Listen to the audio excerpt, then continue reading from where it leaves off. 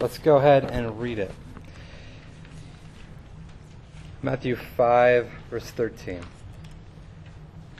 You are the salt of the earth. But if salt has lost its taste, how shall its saltiness be restored? It is no longer good for anything except to be thrown out and trampled under people's feet. You are the light of the world. A city on a hill cannot be hidden, nor do people light a lamp and put it under a basket, but on a stand, and it gives light to all the house. And in the same way, let your light shine before others, so that they may see your good works and give glory to your Father who is in heaven. God, we ask now that as we approach this passage, that God, we would understand it well, that God, we would know what it means for us to be light and salt in this world. God, in this world that so desperately needs you. So God, help us to pay attention and help us to walk away knowing how to properly live out this message. In Jesus' name, amen. Last fall, I was listening to an NPR report on the radio on the way home, and it was really interesting. It caught my attention. There's this guy in Maine called the North Pond Hermit. He had lived in seclusion in the woods, in the forest, for 27 years. By himself. Living in a tent. Not speaking to any other humans. Doesn't file a tax return. Off the grid completely. He survives by breaking into people's houses when they're not there. He said he would never break into a house when someone was there. And he would steal candy and food and cooking utensils. And sometimes he would switch out an old propane tank with one that had more propane in it. And for 27 years, he lived this way. When he was 20 years old, he went into exile, went to the woods.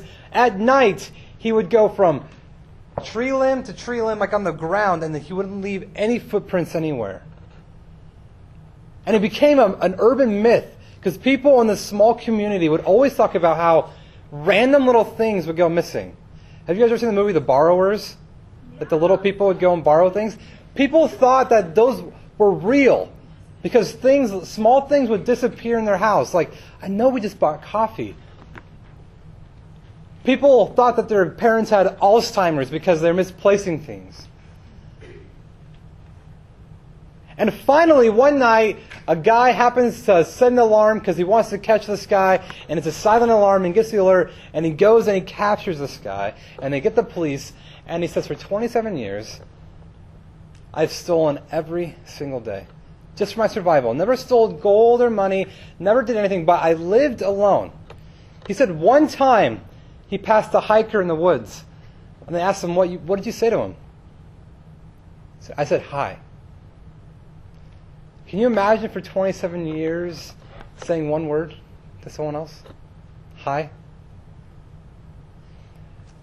Well, a reporter started talking to him, and he actually was having a hard time communicating because he had not talked for so long, your brain kind of forgets to know how to talk to people. But in essence, this guy said, in the midst of my my exile, I lost track of time completely. He even asked the reporter, what year did Chernobyl, the Russian nuclear plant, explode? The guy was like, 1986? Yeah, that was the year I went into exile. 3 years before I was even born. And he said, in the midst of that, I began to think what my existence really was. Doesn't talk to anyone. Barely survives. Never has a campfire to give away his position. And he just lives.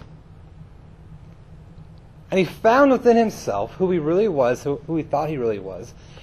And he came to the conclusion that existence isn't based on what happens with, my other relationships and all these things. And he boasted that in 27 years he never once got sick, because you can only get sick if you're around other humans. And I look at that crazy story, and now he writes in prison that he's extremely bored because he has nothing to do. And so the first time in 27 years when he was put into jail, that was the first time he had slept inside and he couldn't sleep. the North Pond Hermit, as they call him, is a stark contrast to what the life of a disciple of Jesus should look like. The disciple of Jesus is not someone who says, I'm going to live in exile of everyone else. I'm not going to have relationships. My existence is only within myself. I don't need to do anything other than that. A disciple of Jesus understands that I need to be in this world, yet not of this world, yet I need to actually be an influence to America, to the world, to other countries. As a disciple of Jesus, it's not just about me. So if the Beatitudes of what we talked about 2 weeks ago are what a Christian's character should be like, of who we really are, this passage talks about what the Christian should be, what our influence should be. When you go to either Tumwater High School or Black Hills or Capitol and Timberline, right? Is that all four? I think. Am I missing anyone? Or South Sound Puget Community College, is that it? It's close enough, right? What does my life as a Christian have to do with all these people around me? Or another question that we can pose is, how does being a disciple of Jesus make me live my life differently than those around me? And so Jesus uses two different analogies to describe that as for my disciple, for someone who's going to follow me, who's going to say, I believe in Jesus, there's two ways in which you are to be an influence to this world. We don't run away from the world like the North Pond Hermit, but rather we are an influence to the world. Now, it's interesting to me. If you look down at verse 13, he immediately says, you are. Jesus doesn't say, hey, you need to be salt of the earth. My command to you is that you go and be salt. No. He starts off with this very personal, where he's trying to attack you individually. You. Not you as a group, but you are this. Not you ought to be, not Sundays, not just on Fridays, but this is just who you are. You see, this is something that our world gets half right. They get it half right. They say, well, I can't be anything other than I am. And so let's say phrases like, I was just born this way. This is just who I am. This is how I was raised to be. This is just who I am. I'm just doing it. And in one sense, they are right? You literally cannot be anything other than you are, right? That's where they get it half right. Because God is not just concerned with who you are now. He is concerned about who you are in Christ. He is concerned about who you are being reborn and being transformed and who you can be. And for Jesus to say, you are the salt of the earth, is not to say, hey, sometimes you need to make sure you go and do this. It's saying, as my disciple, you naturally do this. You can't be anything other than you are. If you're a disciple of Jesus, you are going to be salt and light. There is no question of when or how. It's you do this. So you are the salt of the earth. So there was a commentator who wrote 11 different uses of salt in antiquity, for Jesus' time, right? 11 different uses. And I don't think Jesus really had the assumption that he wanted his listeners to think through the 11 different uses of salt back then, right? But how do we use salt in our modern day culture? What is salt really used for? Seasoning, right? So like McDonald's, they get those very small amount of potato and then a lot of just oil and fat and then even more salt on it, right? And it's just addictive and delicious and yeah, bad things happen. But back then, salt was not primarily used as a seasoning. They didn't have refrigerators or ice packs or deep freezers to keep their meat, right? So if you go hunting and you have like a whole carcass and you don't want it to go bad in one day because it will, what happens is salt as a preservative, you put it on something and it draws out moisture, and all living bacteria need moisture to survive. So you put your meat in to salt, it draws out all the moisture, all the bacteria and probes can't live on it, and so you get to preserve your meat, right? That's what salt was primarily used for. And so when Jesus says, you are the salt of the earth, he's saying this, that you are to stop the moral and spiritual decay of this world. You are a spiritual preservative. This is what my disciples do. They stop the world from being bad. And so the problem is sometimes the world doesn't necessarily think that they're that bad. Well, people, they're pretty much good. They just need a little bit of help. Give them some education, give them a job, and people will naturally do the right thing. Jesus says differently. Jesus says this world is actually very bad morally, very bad spiritually. And to be my disciple, you need to preserve it. So Christians are a way that God uses to help slow down the evilness of this world. So not just Christians, right? Thank God for public grace, common grace. Can anyone think of ways that God may curb the evilness of men other than Christians? Take a wild guess. Anyone? Yeah. What are some ways that God uses to curb the wickedness of men other than Christians? Natural things that all people get to experience. The government, right? The state.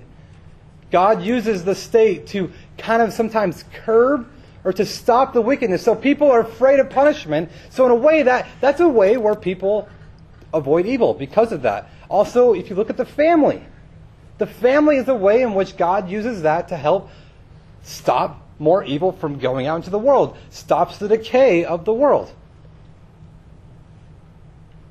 But first most and primarily, it is the responsibility of Jesus' disciples to stop the spiritual decay of this world. You see, we can't ever really change the world completely, right?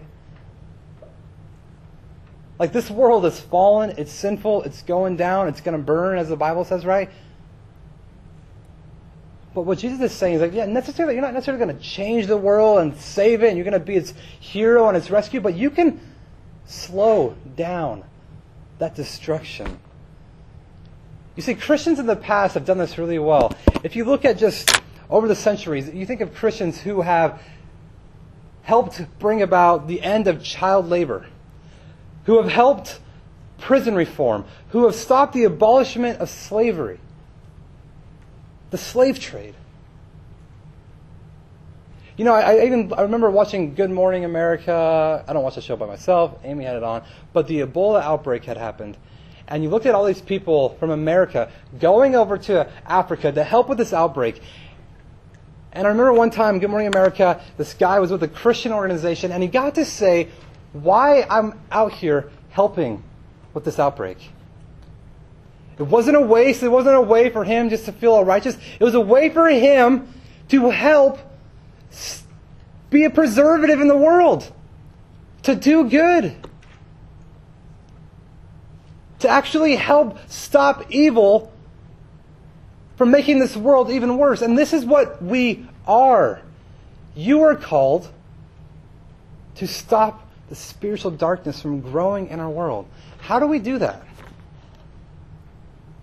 How do you do that? See, sometimes I remember in high school, I was very, very, very spiritual, right?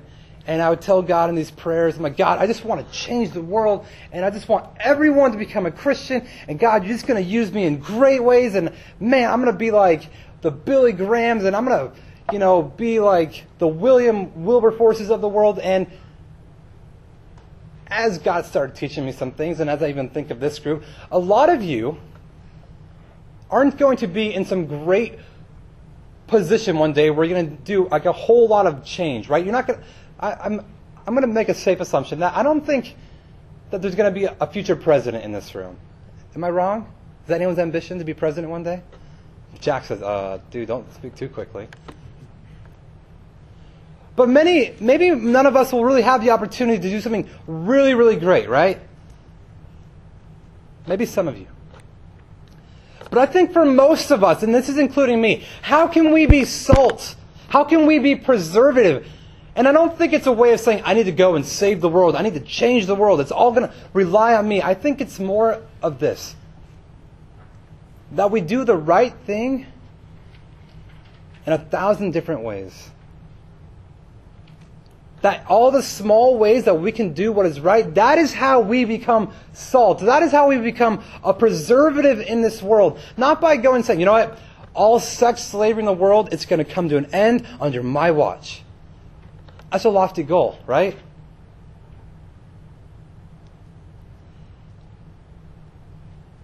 But I think, really though, to be salt is as challenging and is as simple as living the life of the Beatitudes. How can you be salty? How can you be a preservative in this world if you live the Beatitudes? Blessed are the poor in spirit. Maybe you aren't so pretentious. Maybe you don't stick your chest up so much. Maybe you aren't so proud about your accomplishments, but you realize your poorness. Blessed are those who mourn. Maybe you say, I could be salty by letting people know that, hey, I am just as sinful as you are. Blessed are the meek. How can I be salty? By letting people know that it doesn't have to be about me all the time. That I trust God's plan, that I'd rather suffer than to sin. Blessed are the merciful. Aren't we all in times of need of someone who just says, hey man, don't worry about it. I get it. We all make mistakes. I make mistakes. Blessed are the pure in heart. How can we be salty by being pure in heart? You know, every time you watch pornography or you read a very crude article, you are creating a market that allows for that to happen. You know, if people stopped watching pornography or stopped reading crude articles, that would stop the need, and therefore people are like, oh, no one's going to watch this or read this, and they won't do it anymore, right? So that's even a way where we can be salty by being pure in heart. And there's far other better, greater reasons not to look at pornography than that. But that is a way that we can be salt. Blessed are those who are persecuted. How do we be salty? By letting people know that, listen, I'm willing to suffer for what I believe. See, to be salt is to speak up for the truth. And I would say there's a time where it's right to speak up, and there's a time where it's okay to sit there and just let people say whatever. But salt, people who are salty, never ever say, well, you know what, people are just going to believe what they're going to believe, and I'm just going to sit here and not say anything. To see injustice and not to say anything, that is not what salt does. So you might say, well, you know, I really don't want people to know that I was at that event, someone tagged me in at church, so I'm going to untag myself. Or, you know, I don't want people to know that I think that way, so, you know, I really got to make sure that I kind of tone down my language a little bit. Has anyone here ever had salt poured on like an open wound? It hurts. That's all I got to say. If you have chapped lips and you have something salty, salt's gonna burn a little bit, right? It's not going to make you feel the best, right? See, and I think being salt, right, guys, in high school, I think sometimes it's going to be a knock on people's conscience. You know, I remember I was doing valet in Chicago, and I had a few friends. They'd get up at work, and right across the street there was this bar. And I would still be working, but, you know, they would, you know, get done with their shift, take their shirt off, and they'd go inside and they'd have a few beers. And one time my friend Alex came out, and he was very, very, you know, toasty, as they would say. Having a hard time really just walking to his car. And I remember, like, closing up my shift, talking to him a little bit, and he's throwing up pretty hard. And I just said, hey, Alex, hey, dude, can I help you? Can I get you a glass of water or something? It's very much like, get away from me. Like, didn't even want to see me. Because I think there's a sense in which he knew what he was doing is wrong, and I don't do that type of stuff. And just me being around him made him feel uncomfortable. And I ask, when you guys are at school, have you ever had someone, when they found out you're a Christian, like, oh, sorry, I just said all those swear words. Sorry. Do people feel a little bit of like, whoa, you're a Christian, I gotta act better in front of you. I'm sorry I said that, And that's a good thing, right? We are supposed to preserve the world. Are you the type of person when people are around you, they feel it's okay to swear even more? Or they think it's okay to joke or to gossip about people?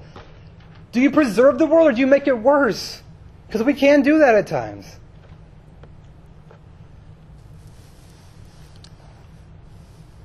Jesus didn't say you are the gold of the earth. He didn't say you are the honey of the earth, right? And I think back to Genesis, when God made man, he made Adam out of dust, right? He made humans out of dust. When God spoke through Moses, he spoke through a bush. When God decided to give a king to his people, he went to the youngest brother, David. And when he used that king to defeat Israel's enemy, he used stones. And when God sent his son, he sent him as a helpless baby through a scared and young virgin. And to us, he calls us salt. Plain, common, yet powerful. It preserves. It knocks on the consciences of people. It says there's injustice in the world and I'm going to fix it. It says I'm going to do the right thing in 1,000 different ways. You are the light of the world. A city on a hill cannot be hidden. Nor do people light a lamp and put it under a basket, but on a stand, and it gives light to all in the house. In the same way, let your light shine before others, that they may see your good works and give glory to your Father in heaven. You see, Jesus is clearly saying something here. He says, between us, the church, those who are my disciples, there is a difference between us and the world, right? The world is spiritually and morally dark, and it's decaying, and bad things are happening. So in one sense, you have to understand that there is a distinction between the church and the world. The kingdom of the world is against the kingdom of God. That is why they crucified Jesus, and that's why they will persecute us. And so I think it's weird at churches where they say, hey, you know what? In order to get the people of the world to be Christians, we kind of have to act like we're not going to be a church. So we're going to make sure that we kind of don't do church things at church. So we're not going to really sing all those worship songs, and we're not going to really talk about the Bible that much. We're going to try to be more like the world, and so that way when they come in, they can become one of us. It's stupid, really. In essence, what Jesus is saying, it's very weird logic. So, you live that way, the world, okay? I'm not going to do that because I love you. There's this quote that I really, really like. It says, our ability to make a difference in the world depends on our willingness to be different from the world. Our ability to make a difference in the world depends on our willingness to be different from the world. You see, the task of Christians is to be unusual. Our influence, guys, listen, high schoolers, our influence to your high schoolers, to people in your family who don't know Jesus, is to be unusual. Not unusual in the sense like, hey, if you become a Christian, you get a free hat and a free t-shirt. Not that type of unusual. The unusual that we are different in our love. We are different in the way we talk. We are different in how we spend our time. You see, we live in a very modern society where there's electricity and lights everywhere. And so, even when it's cloudy outside, lights from the freeways reflect up, and it's not even that pitch dark. But one time I went camping near Yosemite, there's no lights around, it's a cloudy night, and I tell you, 3 feet from my face, I couldn't see my hands. And you think about in days where there was no electricity and there was no light, and you think about lighting a tiny little lamp and how much illumination it would give to the room, and you can do things, you can have conversations, and you can read now. Does it make much sense to put it under something? Does it make much sense to, not treat it valuable? There was a ski resort that was like 2 hours away, but we drive down this valley, and if you look up to the mountains, you can always see the ski resort at night. You know why?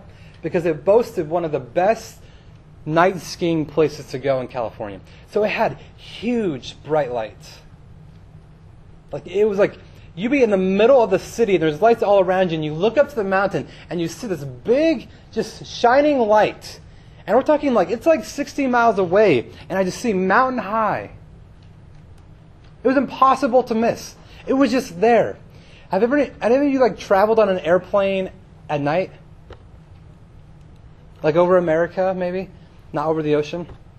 And you look out, and there's nothing for a while, and then guess what? It's like a tiny little town of maybe like 20, 30 people or something, and there's just tiny few lights that you see come up. You see, light is powerful. It shines into the darkness. I remember my dad, dad and high schoolers, were sleeping until like 10:30 in the morning, and he would come in and he'd flip on the lights, right? And my older brother was a lot worse. I was just smart and just cover up, And my older brother was just so vicious, like, Dad, turn the lights off! He's like throwing the alarm clock at him and all this stuff. My dad's just like... But when you shine light at darkness, guess what happens? Darkness gets mad. It doesn't like it. It says, oh, turn it off, right?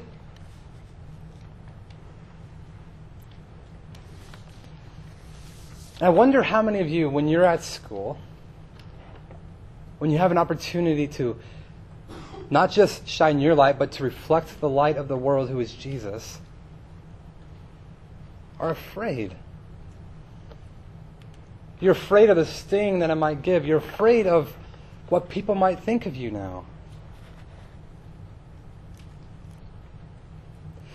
You see, this passage is interesting because it's not saying that people will glorify God by just us proclaiming it, right? I just need to go and make sure that I preach the gospel to every single person. That's part of it, sure.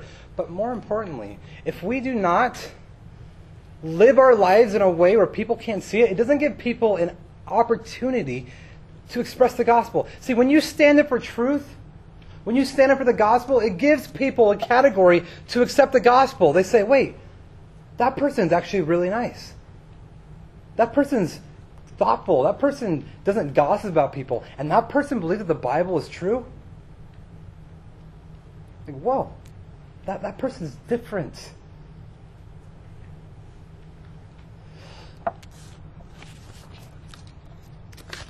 I'm sorry, I'm all over the page here. I don't know where my notes went. Okay, here we go. So, two things that we really learn about this, okay? First thing is, we cannot be separatist Christians, right? So, do you guys know what monks are, kind of? Like hermits? Just like the guy I talked about earlier. They go out into the wilderness, they start this little place, and all they do all day is meditate on Scripture, and they pray, but they're ever in the world. So if you're ever in a place in your life where, I just want to retire and I want to be in my little mountain cottage and I never want to see people ever again, you are like directly not doing what you're supposed to do. Christians are always supposed to be part of the world, but not in the world. But it also means this, that we can't be secret Christians. It means that you can't just sit there, okay, I'm a Christian and all, and I'm just going to sit here and I'm not going to really let anyone know that I'm a Christian. And I'm just going to be really cautious about how I come about saying that. And don't we live in a world where it seems like you're the bad guy if you boast that what you believe is the only way? If you go and say, you know what, no, Christianity is the only way to God. Christianity is the only right way. Christianity is the only legitimate philosophy or moral system in the world. We are the bad guys. But Jesus says you cannot hide your light because this is who you are, right? You are the light of the world. And guess what? I know what it's like to be in high school. I know what it's like at times where you want to speak up for your truth, but you know what? It's a little too hard. It's not worth the pushback.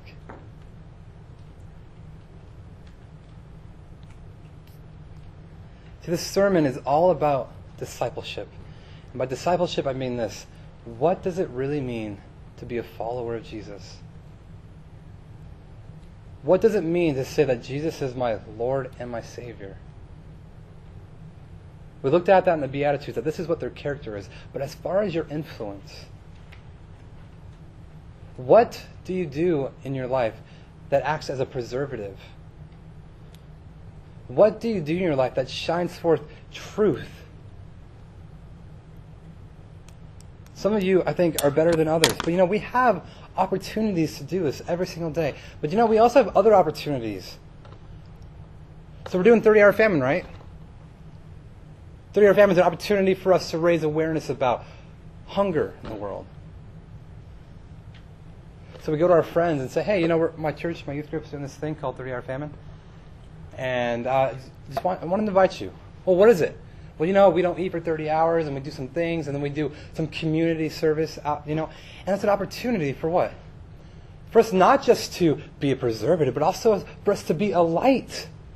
And even doing the 30-hour famine itself without friends is an opportunity to go into our community, to do things, to shine our light, to be a preservative, to care about missions, to care about our own community, to care about, there's a quote I was reading, and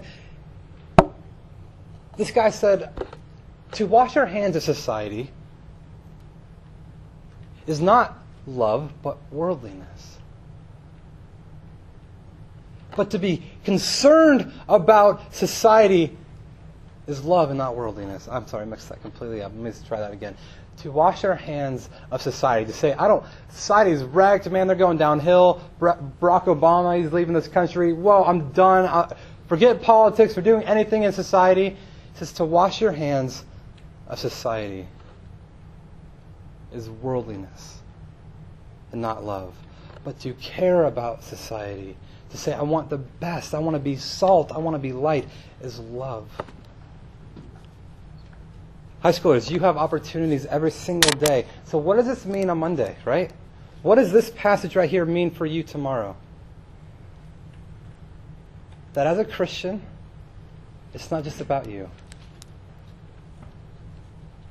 It's about going into your high school. It's about going to your families. It's about everywhere you go that you are going to proclaim this light. I was really tempted to sing that Sunday school song, right? Everyone knows it. This little light of mine.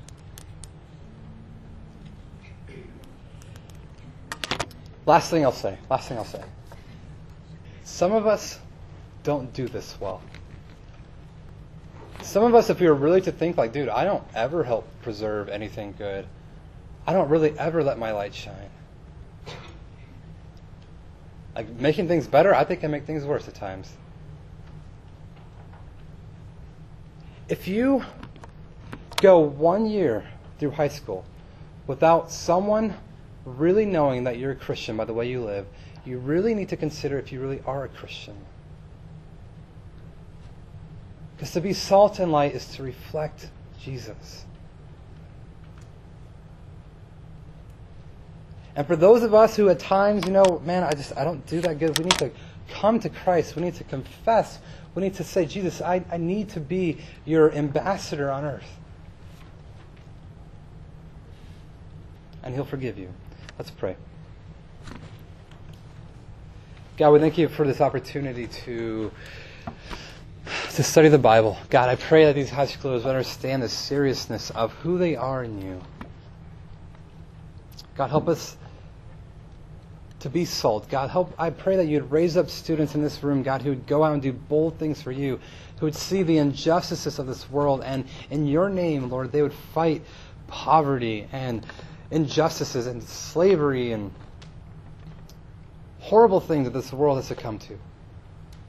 And God, help us to be light, God, to shine, God, to let the world know who we really are, what we believe, and to not be afraid of that. God, may we do this in order that people may see what we're doing and how we're living, and as a result, God, that they may glorify you. God, thank you for your grace when we don't do this as well as we should.